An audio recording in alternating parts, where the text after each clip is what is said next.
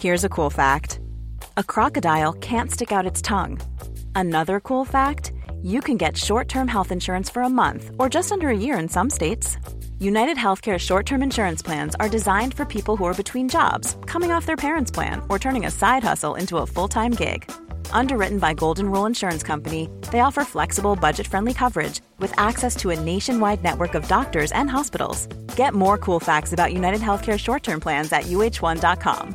There's never been a faster or easier way to start your weight loss journey than with PlushCare. PlushCare accepts most insurance plans and gives you online access to board-certified physicians who can prescribe FDA-approved weight loss medications like Wegovy and Zepbound for those who qualify. Take charge of your health and speak with a board-certified physician about a weight loss plan that's right for you. Get started today at plushcare.com/weight loss. That's plushcare.com/weight loss. plushcare.com/weight loss. Burrow's furniture is built for the way you live.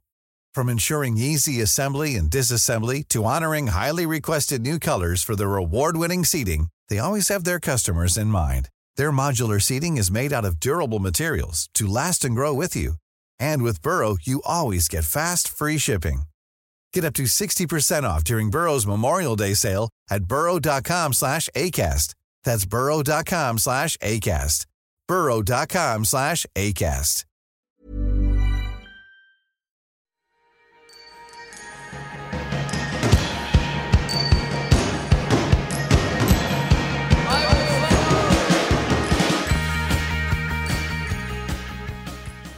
Oh, you're still here.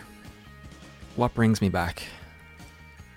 So 3 things happened in the last week that made me feel like I had to come back here and bring another little piece of the story together.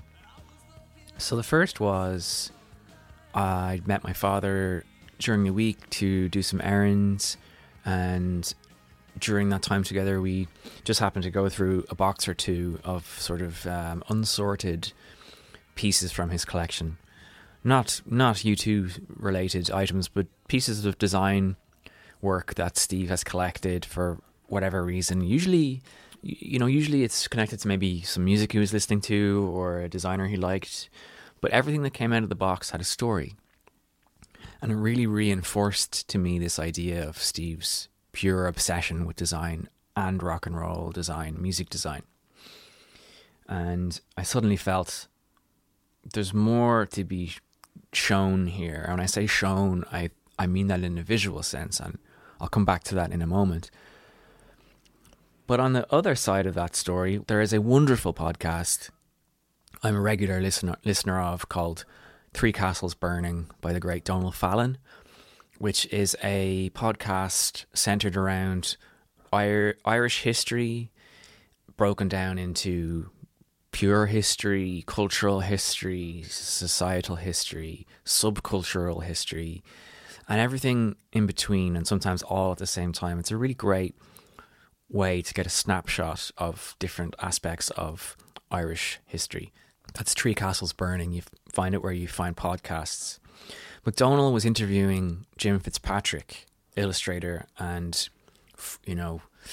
all-round man of creativity and great thoughts. And Jim is best known for his work as the illustrator on the Thin Lizzy sleeves, as well as designing their now iconic logo. And in their chat, they were just chatting about what it was like to try and break through as a countercultural artist, let's say, in the 60s and even early 70s. And it reminded me of a portion of our U2Y podcast that I actually removed because it felt like a bit superfluous to our core story, as interesting as it is. It may be of particular interest to Irish listeners if you're out there, because it's Steve's first foray into the world of design in an Irish context, in living in Dublin as a young man, wanting to be a designer and to realise his passion and his dream. And the pieces that I did leave in the main podcast were obviously the idea, the fact that my grandfather, my father's father, was a pilot flying to New York often and would go to record shops and music and magazine stands to pick up the latest periodicals and the latest 7-inch singles. And from there, my father had this incredible access to this subculture that we could not get in Ireland, much of which he still has in his collection. And then the third thing was just simply an email asking about how Steve got into design, having not gone maybe the more traditional routes that are expected in more recent years. And so I have revisited what was effectively the first conversation that we ever had, where Steve talks through his time as a young man, becoming interested in design, rock and roll, putting it in the context of being in Ireland, I think is important. So it's just a little extra piece for you. Once again, thank you so much for the kind messages which we continue to receive. Just a gentle reminder that we are selling limited edition prints on Steve's website currently. That is stephenaverill.com/store. These are taken from the Joshua Tree album cover shoot trip to Death Valley in 1986. They're wonderful photographs, really beautifully printed by our master printer, Dominic Turner. And what I'm hoping to do on the back of this is to take what has essentially been a difficulty in folding down a visual conversation into a audio medium. I'd like to break back out into the visual medium as much as I can. And over on Steve's Instagram, which is instagram.com/Stephen Averill Design, is post some of these findings. Now, they're not U2 related, but they're all tied into things that Steve was passionate about, was inspired by, and a lot of them are just rare and unique pieces that I think it's a shame that they're stored away in boxes. They need to be seen and enjoyed for what they are. So I'm going to run this through as it was, unedited, and I hope you enjoy. Thank you for sticking with us once again. Spread the word. There's still more life in U2Y. Alrighty, mind yourselves.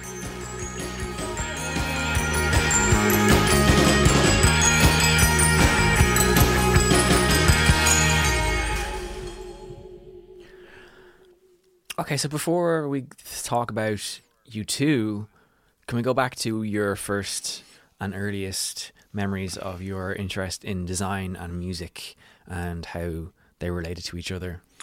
Well, I suppose essentially I was a huge music fan, going back to the age of 13, sort of 1962, 63.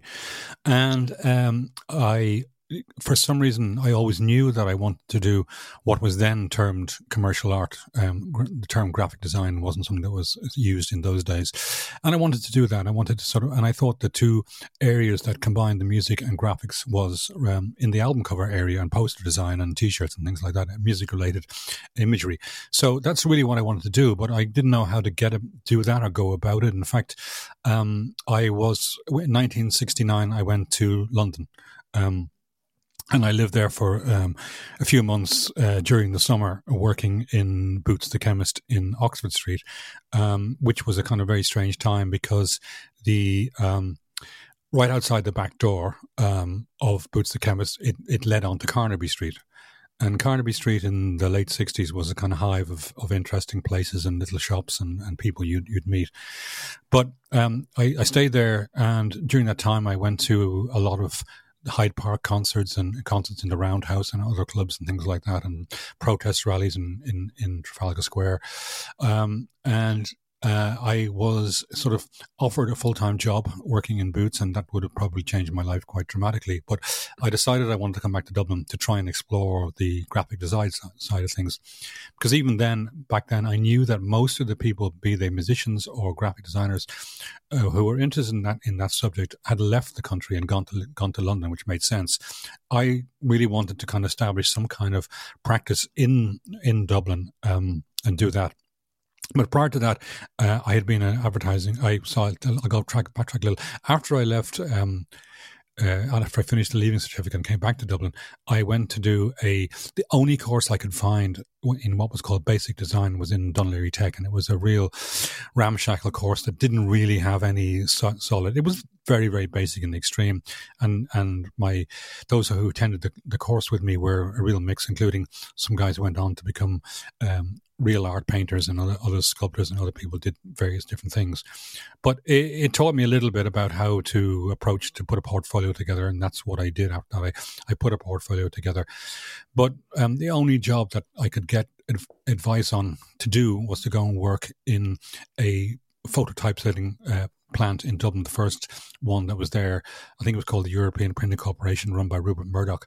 And I did that for a year, and I absolutely hated it. It was nothing to do with graphic When design. you say photo typesetting, what does that entail? Well, what that meant at the time was everybody else in typesetting was using hot metal, which was all, using hot metal machine, which I did go and learn how to use in sort of, you had to go to college at nighttime sometimes to do these little courses. And I went and looked at that and saw how it was done.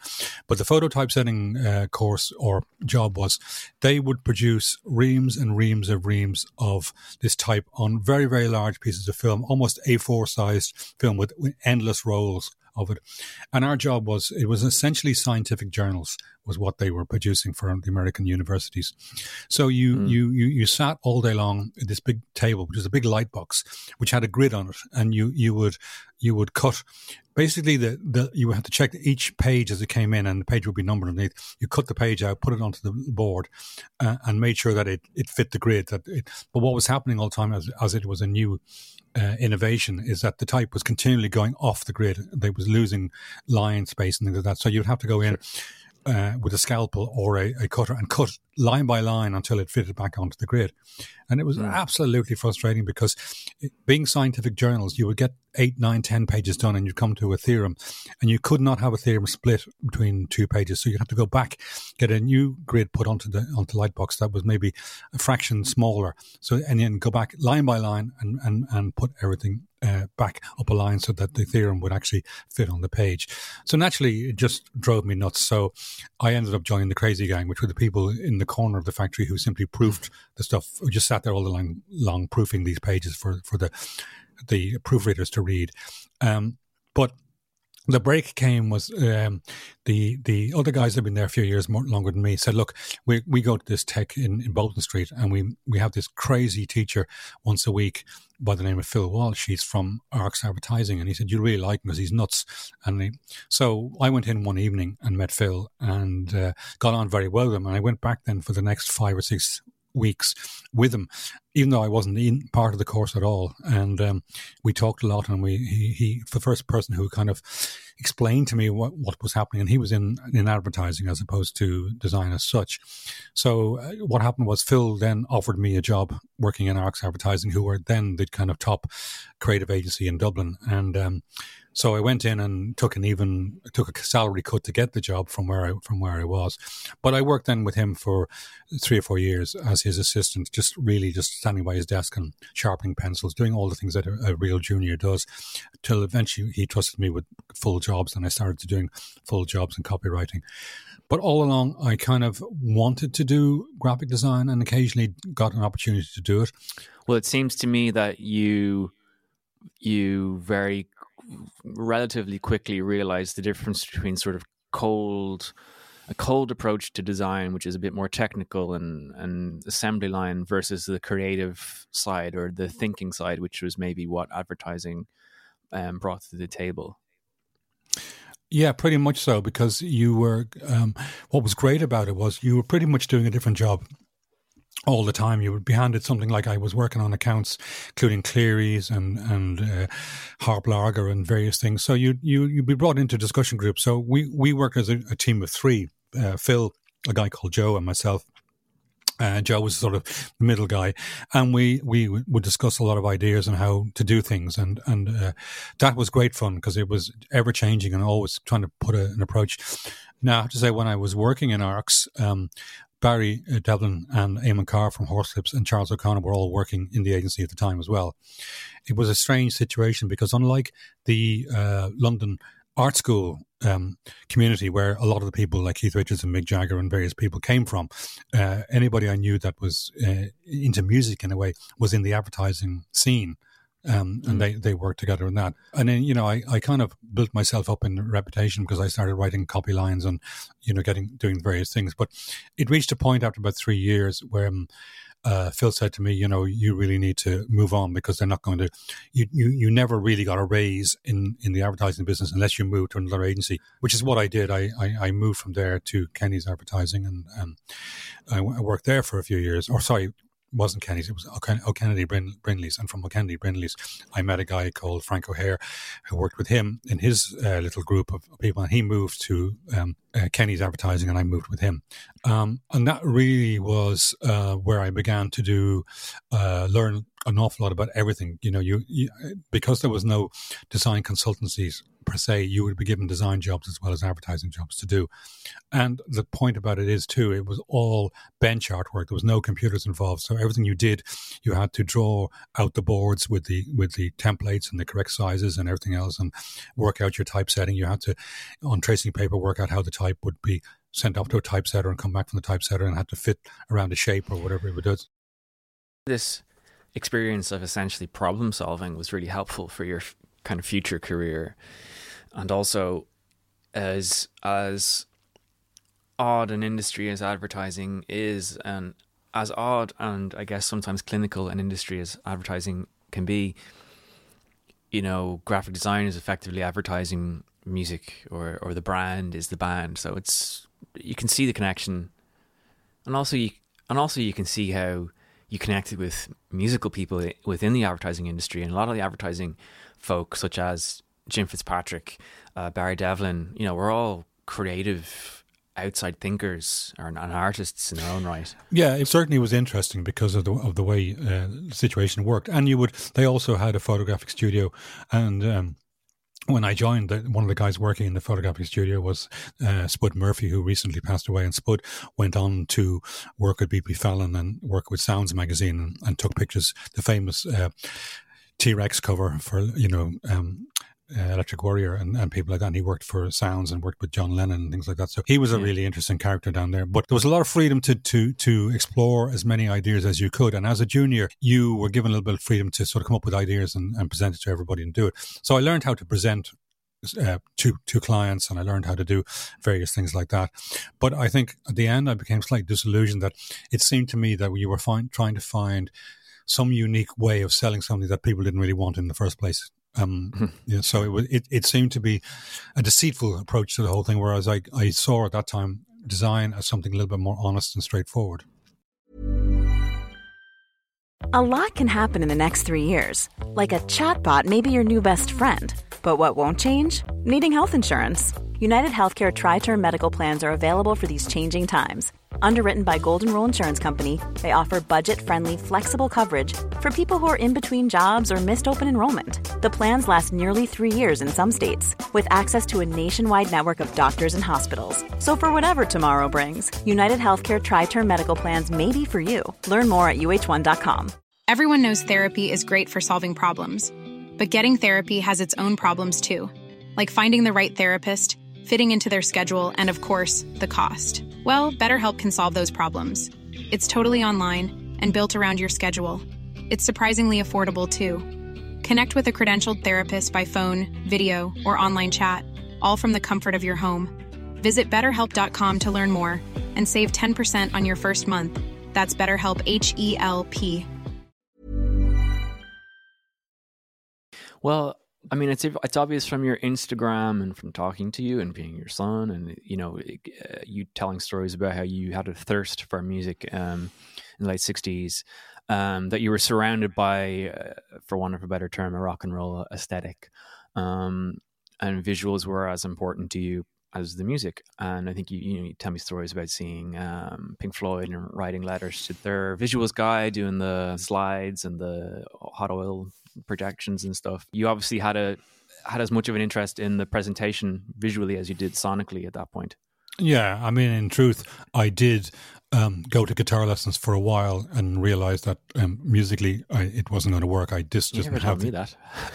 I did. I went to guitar lessons and learned to play one song, and then realized it wasn't going to work, and then decided, oh, maybe the bass would be a better instrument to play with, even got less strings to do it.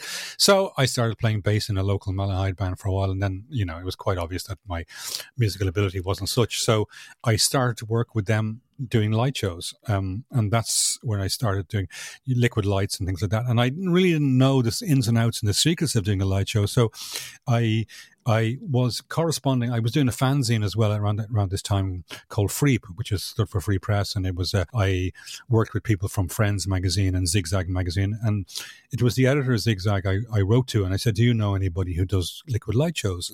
Might be able to give me a few tips." And he put me in this guy called Pippin, who did. I'm not sure whether he worked with Hawkwind, but he certainly worked with a lot of the bands around that time. And I think somewhere in my collection, I still have his letter that he sent back. And he was completely honest, maybe because I was in a different country. He gave me a long, long letter that told me all the secrets of what you did to do liquid light show properly. So I started working with this local Malahide band called The Unkind, and we used to go to various gigs.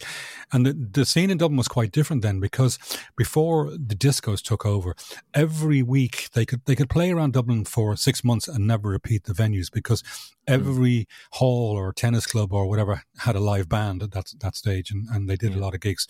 And they were a kind of R&B based sort of Them, Pretty Things, or Stones type of band. And we did that for a good while. And then a friend of mine, Tom King, who was in Dunleary with me, we did it together, and we eventually got it to where we were getting booked to do relatively big shows. We did one show in a cinema, and I can't remember where the cinema was, where we were up in the projection room with 2 liquid light projectors and a movie projector, and we had great fun. And one of the tricks in the whole thing was you use this little gas canister with a little burner on the top, which you use to heat slides up so that the liquid in the slides would bubble. And as we were doing this light show, I said to Tom, "Have a look at that. That looks really fantastic." And he leaned over beside me.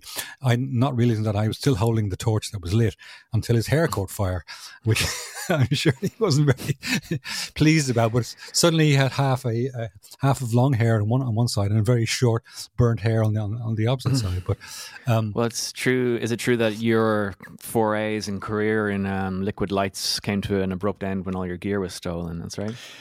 Yeah, I mean, unlike this relates again to the radios. When we started the radios, I started to try and use lights in a much more interesting way. Not so much the liquid lights, but certainly projections and strobes and things like that.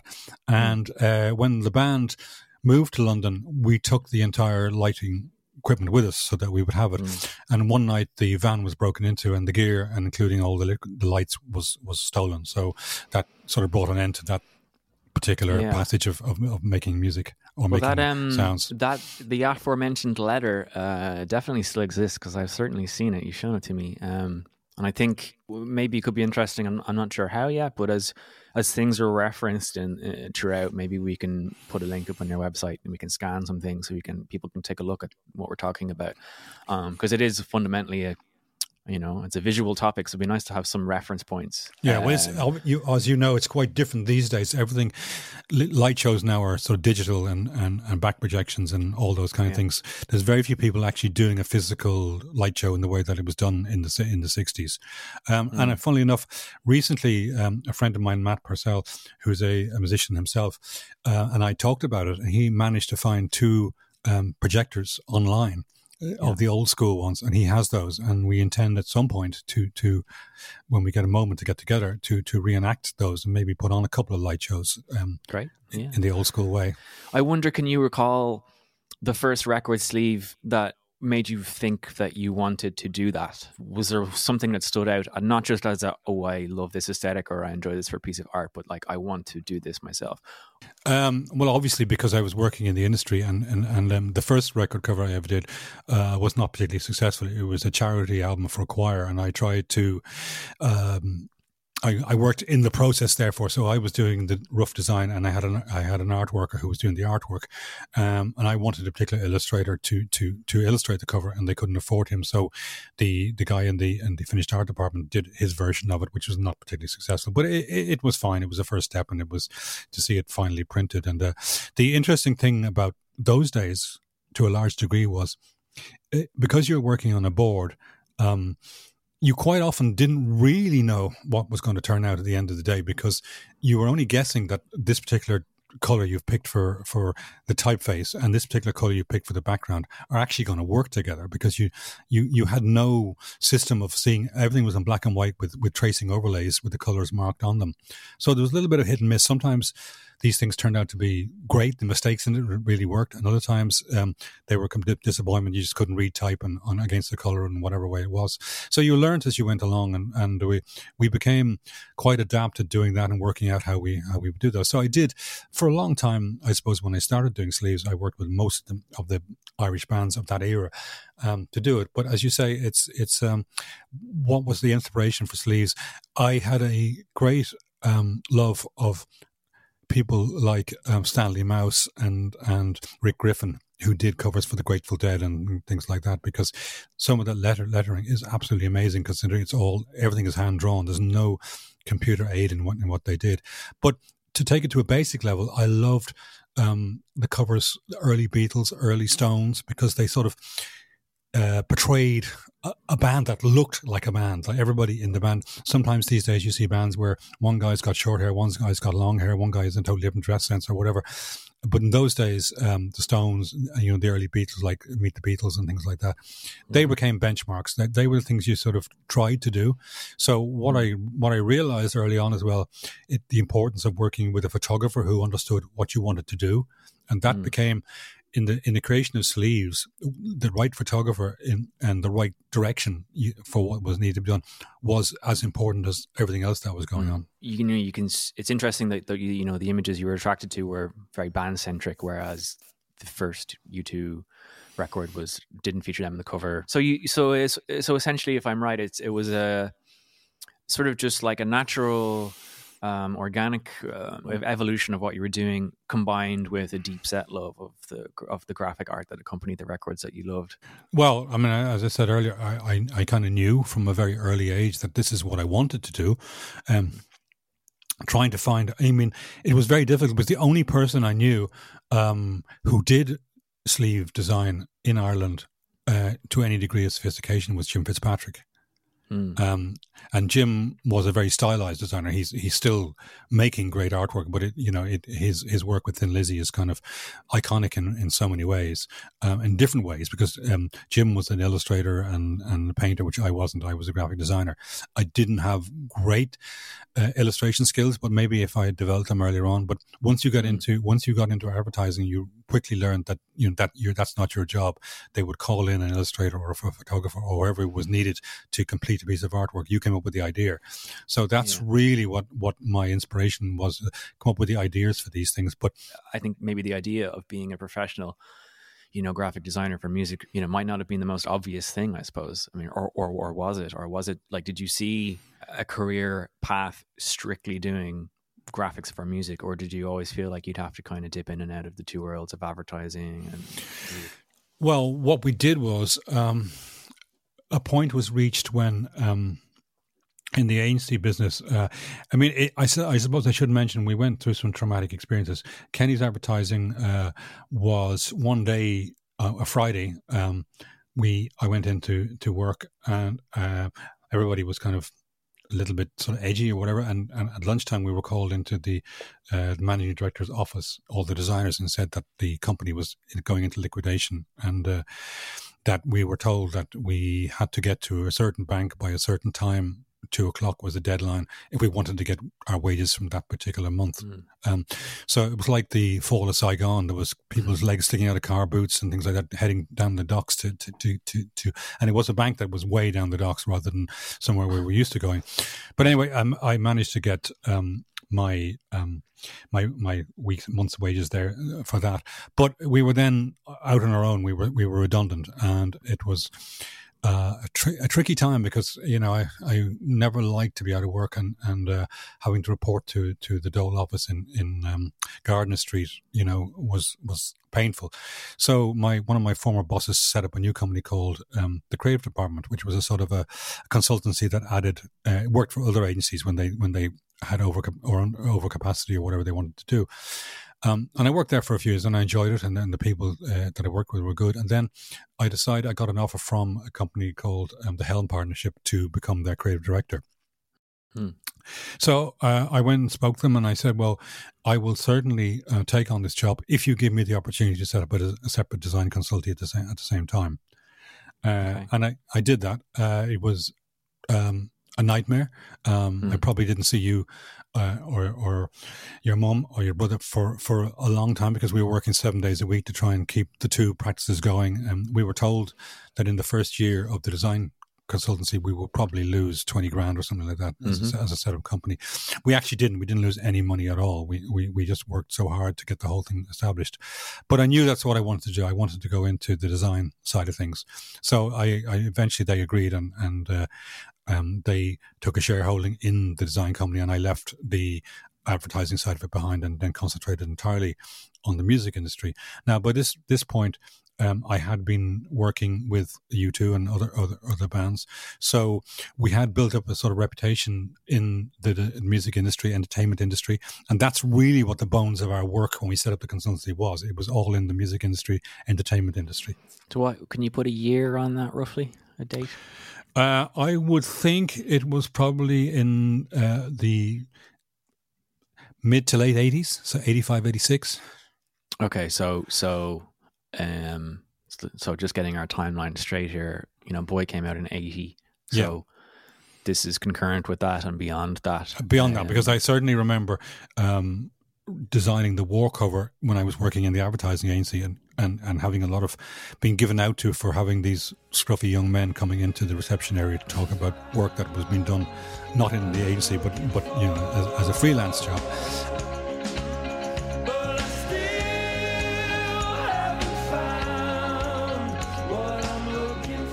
And that's it. Thank you for listening. That is just a little piece to add on to the story, which is where it all began, effectively. Thanks once again for listening. This has been U2Y, bonus episode. Don't forget to check out stephenaverill.com and follow Steve on Instagram, instagram.com/Stephen Averill Design. If you are soon to descend on Las Vegas, do have fun. Say hi to Mephisto for us. Over and out.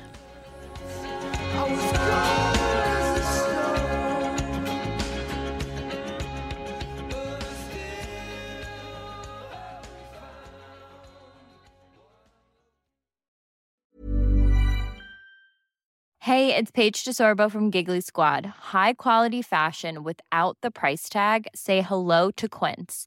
I'm snagging high-end essentials like cozy cashmere sweaters, sleek leather jackets, fine jewelry, and so much more. With Quince being 50 to 80% less than similar brands. And they partner with factories that prioritize safe, ethical, and responsible manufacturing. I love that. Luxury quality within reach. Go to quince.com/style to get free shipping and 365-day returns on your next order. Quince.com/style.